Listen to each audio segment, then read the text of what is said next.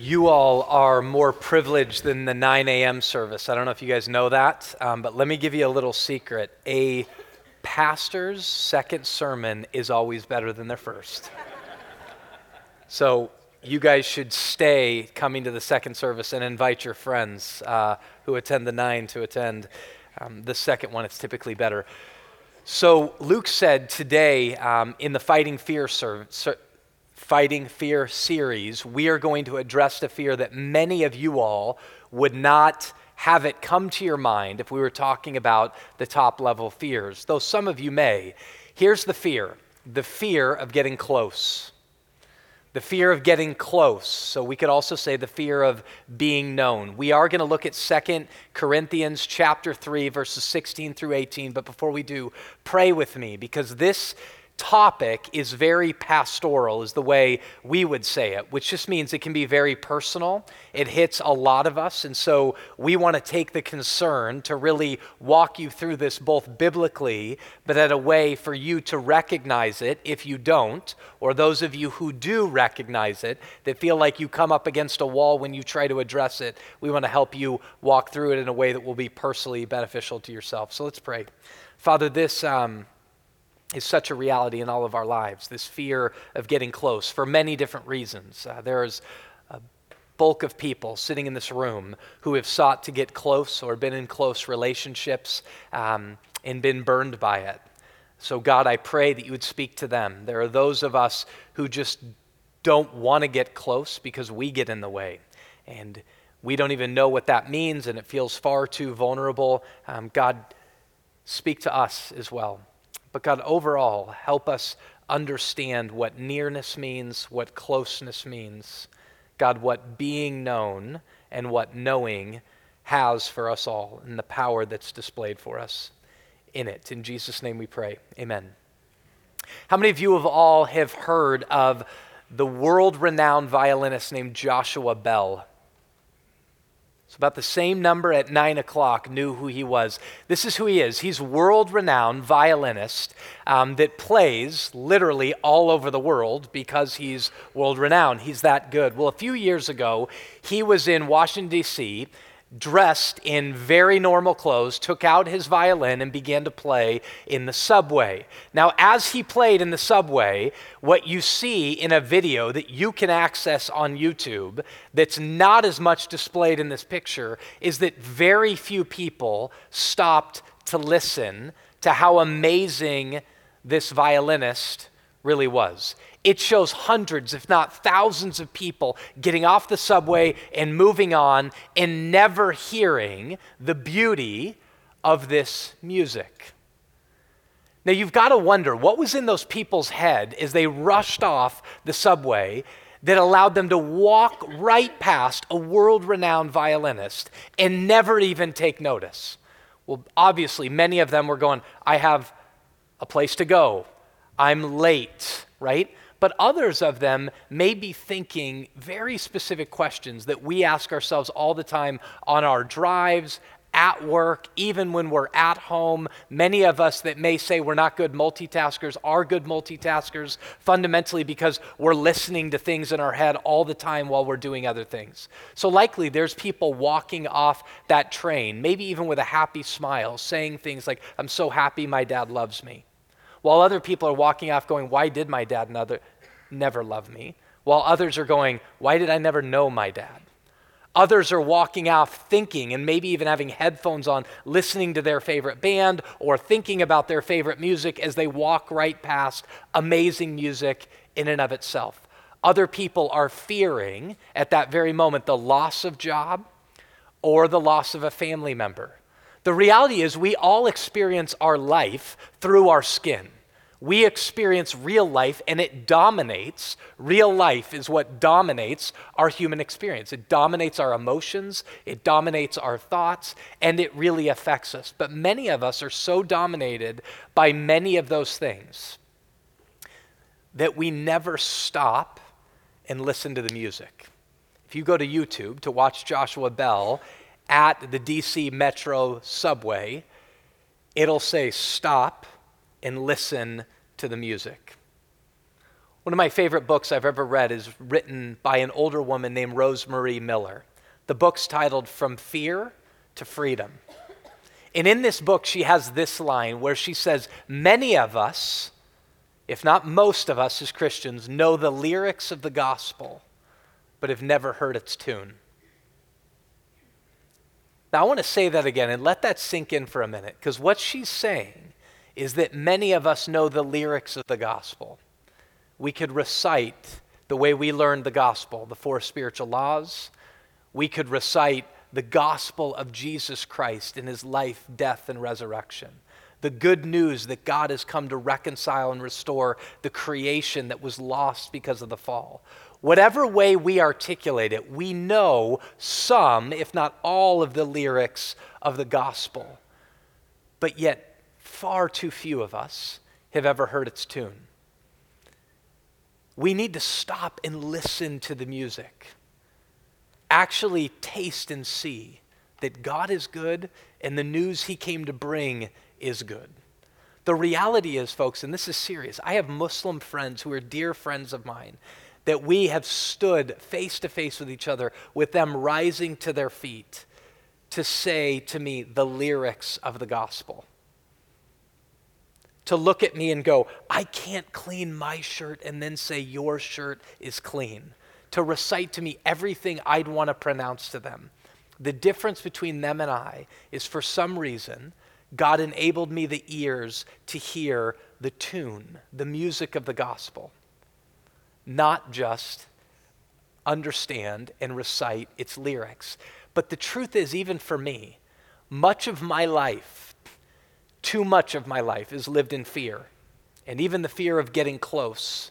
And the only way I experience the freedom to overcome the fear of getting close is to stop and listen to the music of the gospel. We're going to try to do that today through 2 Corinthians chapter 3, verses 16 through 18. There's 3 verses. The first one is this: what's our hindrance to being known? What's the hindrance to getting close? Will be verse 16. Secondly, what's the ignition that moves us toward God, toward ourselves, and toward other people? That's the ignition. So we're going to talk in car language. What's the problem with the car, the hindrance? What's the ignition to get us going in the right direction? And then what's the engine, verse 18, that sustains us and moves us and takes us to the place that we want to go? So let's get after it. Verse 16. But when one turns to the Lord, the veil is removed. Very clearly from that verse starting off is this sense that when we turn to the Lord, the veil is removed. Now we're going to, in a minute, define what exactly does he mean by the Lord and what does he mean by the veil. But think about it this way. If you've ever been married or you've ever had kids, let's start with kids. I have 4 of them, 10 and under. And one thing that's true when you become a parent is the Bible proves itself true through your experience. So the Bible has this verse about kids that says, foolishness is bound up in the heart of a child, right? And you watch and you're like, my Lord, the Bible's true. Like, sign me up. I believe that, right? And I love my kids, and my kids are amazing, and God designed them in the exact way they should. But I am telling you, kids oftentimes are just foolish. They're foolish in their fears. They're foolish in thinking that the way they're going to get what they want is by doing something you told them not to do. And you're like, that just seems stupid, right? Like, why would you think you're going to get what you want by doing something I told you not to do? So there's these moments they'll throw fits on the floor because they're not getting right now, not ever, but right now they're not getting what they want. But if you want it later, you shouldn't probably act like that. But the older they get, and I don't mean older by 18, just the older they get, there's these moments, even when they get to about 2 to 3 years old, where they begin to understand, I'm going to show you by isolating myself. Or at other points, it may not just be, I'm going to show you that I'm mad at you by isolating myself, but they isolate themselves because at some point, a barrier's been created by sin that now sits in between them and the rest of the family, them, each one of those individual children, and me. This veil sits there, and they now start asking all these questions like, do they like me? am I still okay? This language that sits in so many humans' heads and hearts of, am I enough? And it continues to just propagate itself. And it's like a snowball effect. Maybe I'm not. Maybe I'm not good. And then they're the problem. And in the end, sin does what sin does. It disintegrates. You know, in the Bible, when you read the Bible from front to back, there's one thing that you cannot get away from, and it's this word union. That God created all of the world to be in union with itself, in union with each other. So fundamentally, all of creation, and you are a part of that, you and I were made to be in union with God. So take your hands for a minute and hold them together tightly. You know, there's that phrase of it goes together like hand and glove.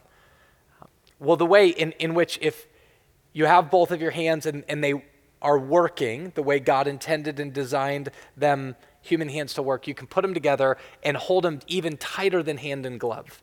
God meant his whole entire creation, everything he made, to be integrated, right? So squeeze it tight. We were meant to be integrated with God.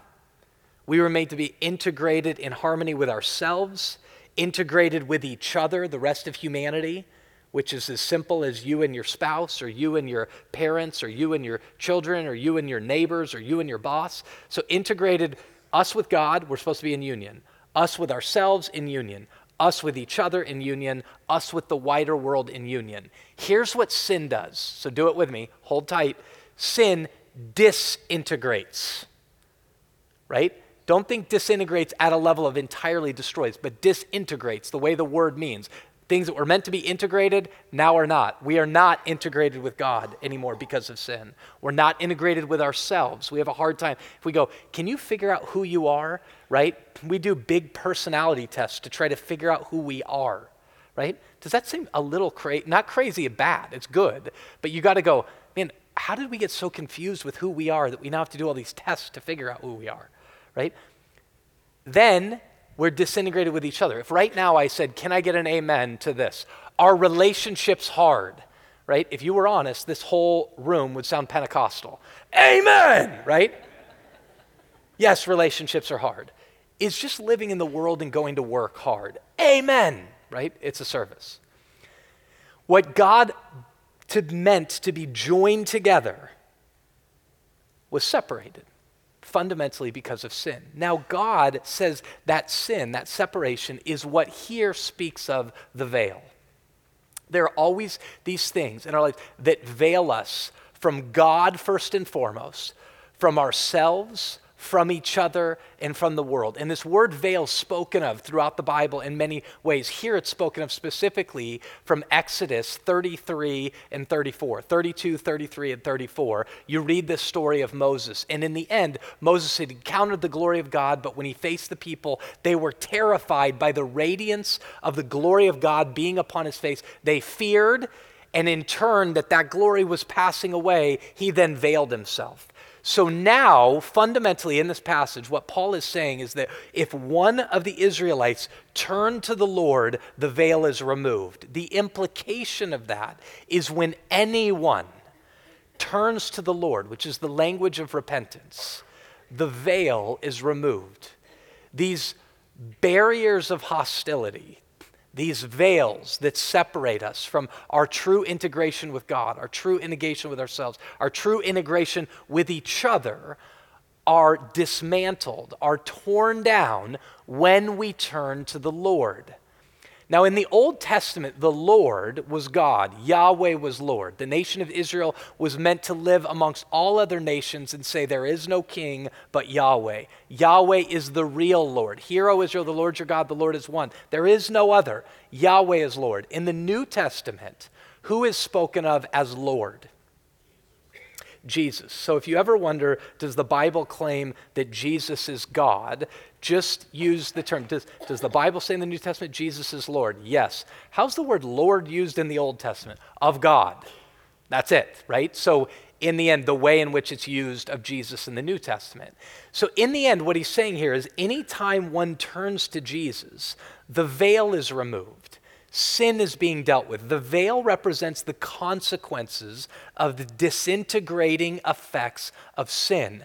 Now here you've got to understand this, because so many of us sit in this room and would understand sin only as the bad things we do, which is true. Those bad things that aren't in line with what God said are sin. But understand, sin is a reality. And sin affects, yes, spiritual things, we call spiritual, our life with God, which affects everything else. Our view of ourselves, our view of each other, the wider world. So when we look at the world and we're like, it's crazy. People are beating the snot out of each other because of a presidential election. Not even a presidential election yet. Like, who's going to be the candidate for each party? Like, you just sit there and go, wow. So it's not hard to argue that sin's in the world. And the way the Bible speaks to sin is the ways, and I would say, I did not grow up in the church. And I tell people this all the time. Outside of a conversation that I am following Jesus far more because Jesus and God pursued me than me pursued him. But on a real rational level, I'd say I'm a Christian because I think it makes the best sense of the way the world really is. That's the way the Bible talks about sin, is these disintegrating effects. And this passage is saying when you turn to the Lord, the veil, the disintegrating effects that keep us from God, us from ourselves, and us from each other are done away with in its entirety. So I want you to see this in the turning to the Lord. We're sitting in the room right now, and if you've identified your fear of getting close, your fear of moving towards God, maybe the fear of moving towards yourself, and the fear of moving towards people, that fear is bound up in sin. Okay? Now hear me really, really clearly right now. I'm not trying to guilt you or shame you. I'm stating a fact. The fear that separates us from each other, the fear that separates us from ourselves, and the fear that separates us from God is the result of sin. Okay, now, hear me a minute. The truth is, many of us, though we sit in a very crowded room and are crowded by social media and may work with many people, crowds don't mean you're known. Crowds don't mean you're close. Crowds certainly don't mean you're in union with other people. And truth be told, you've got to start with being honest with yourself. Many of us are scared to death to be exposed even before God, because we're living in this am I enough syndrome. Am I enough for that? Is he pleased with me? Does he like me? Many of us are unwilling to even do that with ourselves. I don't want to open that door of my past. I don't want to acknowledge that. I don't want to look at how I really feel in my anxious self right now, in my depressed self right now, because I don't, in the end, want to come to grips with who I may truly, really be. And that always affects, in huge form, the way in which we want to interact with others in our own nuclear family, in our own communities, in our own churches, in our world, is that in the end, no way am I going to do that. And some of you may go, rightfully so, because I've been burned. And I would say, yes, that's the reality of how relationships function in a world of sin, is there is burning. But I would tell you, it is to your catastrophic loss that you allow fear and the veil to stand between you and your integration and union with God, yourself, and others. It is to your catastrophic loss. So don't hear me say it's not best for you. I'm saying it has catastrophic consequences. And the ignition, right? The ignition to that we're going to speak of in a minute, but the hindrance is that it's there. So the ignition of it is a turning to Jesus, which I want to make very simple to you. This turning, this idea of repentance, isn't going, I've got to leave that and that and that and that and that and that and that. That's not what repentance is. Repentance is a turning towards somebody, and as a result of turning to the Lord, but when one turns to the Lord, they leave sin, because sin and Jesus are in opposite directions. So when I'm chasing after sin, I'm running away from Jesus. The beautiful part of the gospel is that he runs after us as well, but that's not what this message is. We are running away from Jesus. So in these moments when you're going, what do I do? He's saying the first step is to understand there's a hindrance there, and here's just what leads to the ignition. The next verse, turn towards the Lord. So Who is this Lord in more detail here? The next verse says this, verse 17. Now the Lord is the Spirit, and where the Spirit of the Lord is, there is freedom. We don't have a huge moment here, but I want you to understand the role of the Holy Spirit. If you were going to do a topical study of the Holy Spirit in the Bible, the topical study would say the role of the Holy Spirit is to point you to Jesus.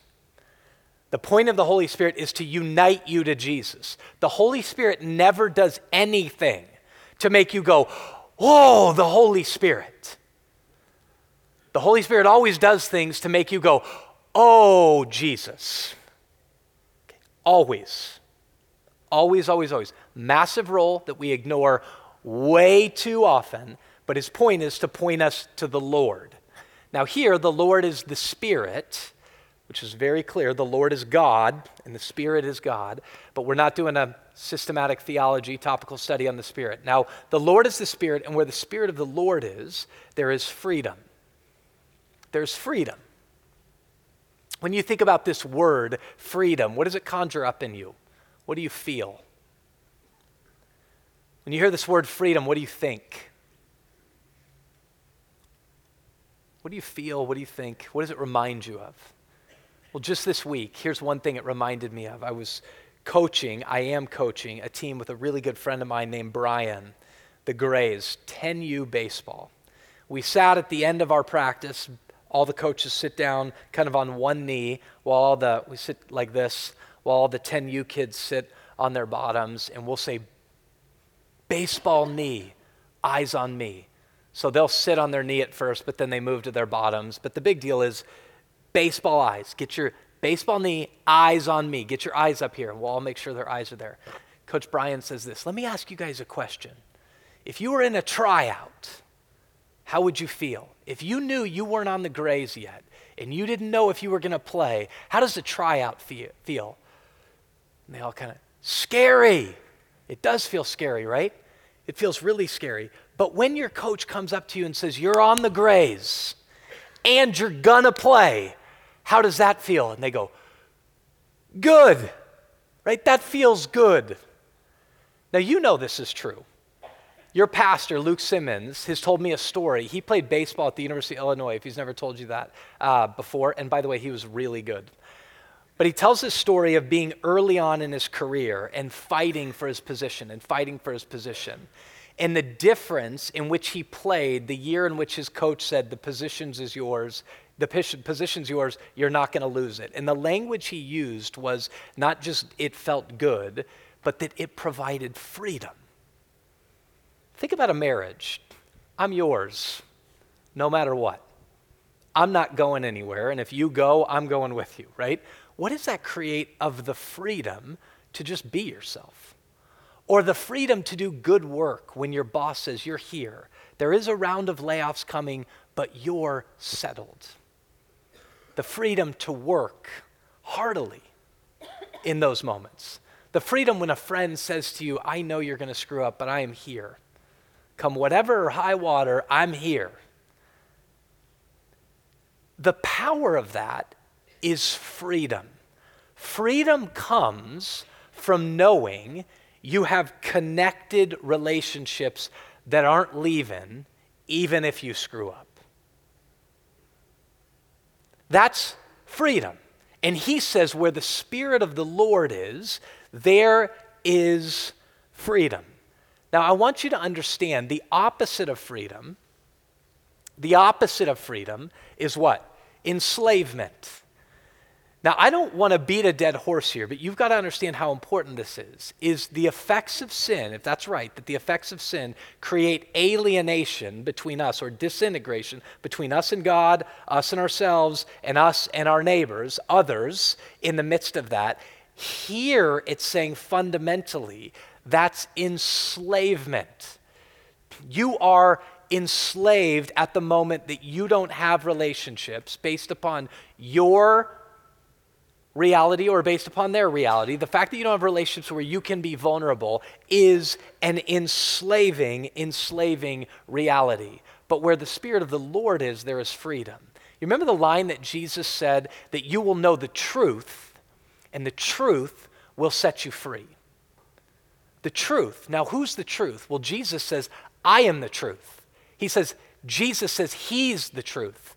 And then he says, where truth is, there's freedom. The truth will set you free. Then Paul says, speaking of Jesus' work, it is for Christ's sake, it is for freedom that he has set you free. Galatians 5:1. He is all about, in his movement towards us, your freedom that starts fundamentally with you understanding something, with you hearing something. Listen to me in this, with you stopping and listening to the music. Well, what's the music? Look at Zephaniah chapter 3. How does freedom come? By you stopping and listening to the music. He's passionate about your freedom. The Lord your God is in your midst. Now, this is Zephaniah writing to Israel. The whole logic of the Old Testament is, if it were true with them, how much more true in Jesus? That's the logic all the time. The fulfillment of the new covenant, how much more true in Jesus? The Lord your God is in your midst. The Lord, the King of kings, the Lord of lords, the creator and sustainer of the universe, who has made himself known to us. What God is like is Jesus. Jesus, the Lord, is in our midst. Stop right now for a minute and just look around. I'm going to have you do this a couple times. Look around. He's saying he's here. He's in our midst. A mighty one. He's the Lord, a mighty one who will save. You know, the logic of the Bible all the time is that saving nature, the saving nature of God, comes out of his lordship. Jesus is both Lord and Savior. Lordship doesn't flow from Savior. Savior flows from lordship, from his very character. So if he's in our midst, he's here, a mighty one who will save. Not who could, not who might, but who will save. So when you sit in this room, and you may sit here as an unbeliever, and you keep hitting these barriers, and you go, I don't know what they are, but I know when you talk about disintegration and alienation, I feel it. Jesus says, come to me. Come be integrated. Come to me, all you who are weary and heavy laden, and I will give you rest. I will reintegrate you. I will save you. That's the word salvation. But then there are those of you who are in this room who's like, I've walked the aisle a bunch of times. I made my profession of faith. I've been baptized. But I still feel this. God is as much a Savior today as he ever was then. And when you go, but I fear like crazy this reality of getting close, being made known, being vulnerable, he will save you. Now listen to this. How does it happen? By stopping and listening to the music. He will rejoice over you with gladness. He will quiet you with his love. He will exult over you with loud singing. Now, I want you to hear something that I am going to say takes the scripture even deeper into our reality. Right now, scientific studies, the kind of center point of scientific study right now is the brain. And over again, scientists are studying the brain in multiple forms and features. One that's giving huge hope that people really can change. Two, it gets at how they ultimately change and saying why community is so important. And the word that they'll use is attachment. That when you sit with a baby, they'll study a baby's brain, and when the baby feels itself, or the child feels itself being doted over, rejoiced in, the word's joy, that there are people around them that take joy in them on an ongoing basis, not just a drive-by basis, but on an ongoing basis, their brain forms in a healthy manner. Those who haven't had it, their brains are not aligned, not integrated the way that they should be. But in the end, they then study those people. And this could even be true of a kid who grew up in a great environment, a girl who grew up in a great environment that's now in a horribly abusive situation of when they come out, they need to unlearn this reality of being called scum over and over again, of being called miserable, of the center of all the problems. But the promise and the hope that's coming out of neuroscience is that these things can be reintegrated. How? By being doted over. Not doted over of like there's nothing wrong with you, but loved, being rejoiced over with gladness, being quieted with love, exulting over you with singing. And yet truth is, folks, this is true the way life is meant to operate, the way God ordered it to operate it, but many of us don't even feel that type of vulnerability to be able to come to God.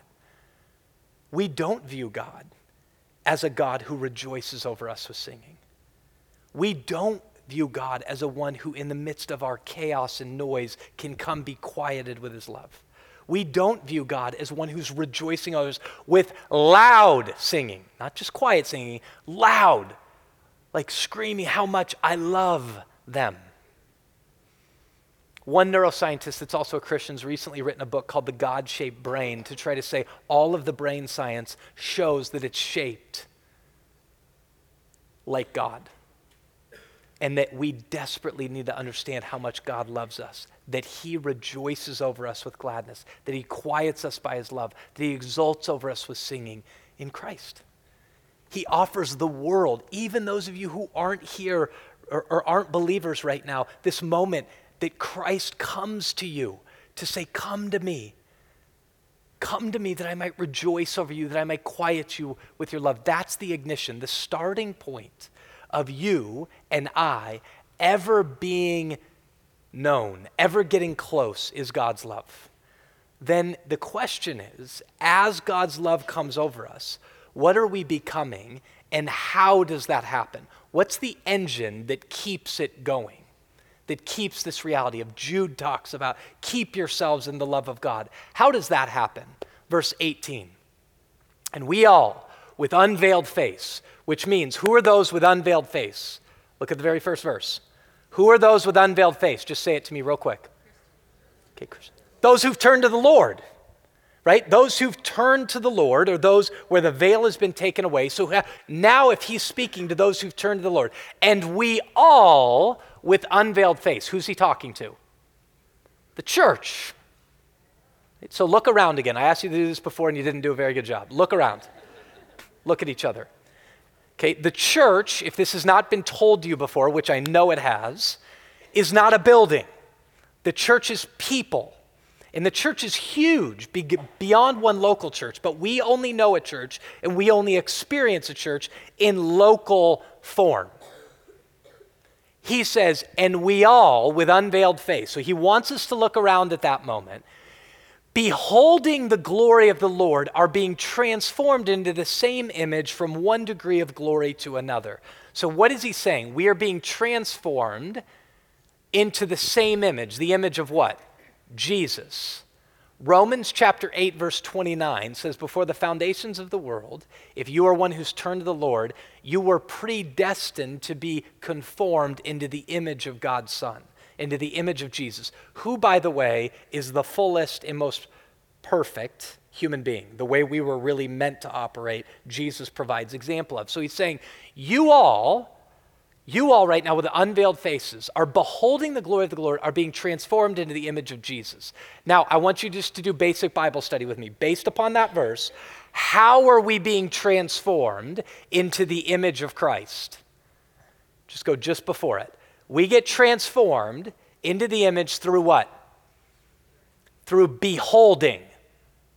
Okay? The beholding, what? The glory of God transforms us and makes us more like Christ.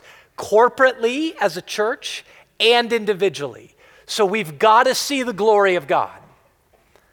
The glory of God, beholding, setting your attention upon something. Guys, this all the time right now. You can read a lot about this. You have to pay attention to what you're paying attention to. Okay. Tweet that, write it down. You have to pay attention to what you're paying attention to because what you're paying attention to forms you. God's saying, pay attention, behold the glory of God. Now the question is this. If the engine to our transformation is beholding, paying attention to the glory of God, how do we pay attention to the glory of God? Because be real with me, that sounds very like esoteric and weird, like, I don't know what that means, right? I guess I might light incense and go in the corner, and the Bible seems like a good move. That's very true. The Bible does reveal to us God, but that's not what this passage says. This passage says, you will be transformed. The engine that will keep you in the love of God, that will transform you, is by beholding the glory of the Lord, which comes through We all, the very beginning of verse 18, it says, and we all with unveiled face, beholding the glory of the Lord and being transformed from the same degree of glory to another, for this comes from the Lord who is the Spirit. Now, one translation says this, and we all with unveiled face, it says beholding the glory of God. Another one says contemplating the glory of God. The word contemplate and behold literally is this idea of revealing. So it led one translator to write this verse this way, which I think is very biblically accurate. And all of us, without any veil on our faces, gazing at the glory of the Lord as in a mirror. That's reveal. Behold, how are we beholding it? So think about this. Revealing. And we all, the glory of God is being revealed to us by a massive mirror here in the front of the room. Massive. And you start looking at it, and at first it just looks like a big sea of people. And then you start looking around and you're like, that's Bill. Oh, there's my son Braden in Yale. There's Luke and Matthew and Josh. There's Susie and Carolyn. There's Sarah. There's Holly. And you start looking around and he's saying, and we all, the ones with unveiled faces, you want to know how we behold the glory of God? Just before this, he said, do I need to write you letters of my recommendation about my ministry? Because you are my letters of recommendation, written by the Spirit. The Spirit of God, when we turn to the Lord, enters into us, enables us to be in union with Christ. And he says, you want to see the glory of God? Look at each other. You want to know how you're going to be transformed from one degree of glory to another by Jesus? Through each other. So what's the catastrophic consequences of being disconnected, of fearing getting close? You remove yourself from transformation. You choose to live enslaved. You choose to live enslaved rather than in freedom, because where the Spirit of the Lord is, which based upon verse 18, where's the Spirit of the Lord? In the church, because he dwells amongst every single one of us. So what does that mean for us? If that's true, that we're looking at a mirror and he's going, you want to know how you're going to see the glory of God? Look at each other. Just the other day, I had one of our pastors say to me, man, I listen to all these God stories. We share God stories a lot. And I just don't feel like that's happening in our congregation. He was very discouraged. I don't feel like that's happening in our congregation. And I don't know what to do. And I'm sitting there going, dude, you're the son of two meth addicts. Like, look in the mirror and look and go, God's doing a lot. And then look around. Look at the midst of the transformations that are taking place. And then be vulnerable with each other. This is what the scriptures say, faithful are the wounds of a friend. That it isn't just the friends that are saying, I love you, and then they love you enough to get in the way of you in destruction and go, you can't go that way, right? And then the moments when you're going, am I enough? They're going, in Jesus, you're enough. They're rejoicing. We love that you're here, which is a huge exhortation to us as local churches to say, are we the places that are modeling God and modeling Jesus in such a way that when we slip up and that when we are hard, that when we are annoying, that when we are divisive, that we're going, no, you can't continue to be like that because we need to be one even as he is one.